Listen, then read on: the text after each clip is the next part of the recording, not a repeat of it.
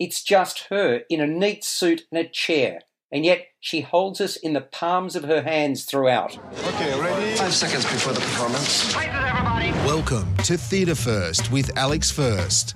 Tessa Ensler, played by Sheridan Harbridge, is a successful barrister. She knows the tricks of the trade and defends her clients, many alleged sexual offenders, vehemently. She relishes the game, circling witnesses until she's ready to pounce, having lulled them into a false sense of security. She's good, very good. Those who know her know how she operates and what's coming. The witnesses are mere lambs to the slaughter. Tessa chose law after she did particularly well in her final school exams. She received a reality check when, sitting with fellow legal wannabes for the first time, she was told in no uncertain terms that many wouldn't see it through. But that was never going to be the case with Tessa. Now, with 11 years' experience, she's winning case after case.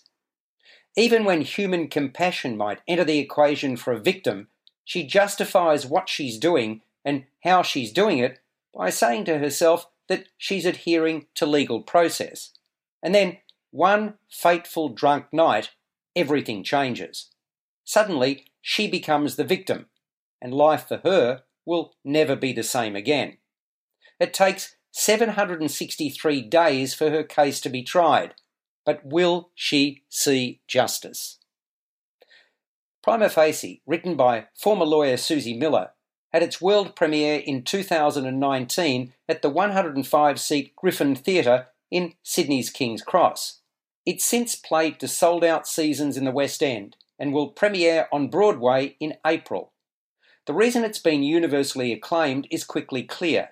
Miller's writing is descriptive and insightful, while Sheridan Harbridge is a force of nature in 90 minutes of compelling theatre. It's just her in a neat suit and a chair, and yet she holds us in the palms of her hands throughout. As Tessa, she celebrates, she pouts, she parties, she's flirtatious. She's driven, she's highly capable, and she displays strength. Then she's shell-shocked, vulnerable, anxious and alone. In a millisecond, she shifts the mood and does so with remarkable dexterity and aplomb. Harbridge transforms into Tessa. We totally believe she is her. The picture she paints is vivid and alarming. Behind it is the need for change. That message couldn't be clearer. Since mid-last year, I've been fortunate to see 3 bravura one-person shows, each of which have left an indelible imprint. The other 2 were MTC's Boys and Girls, which showcased Nikki Shields, and The Picture of Dorian Gray at Art Centre Melbourne, featuring Erin Jean Norval.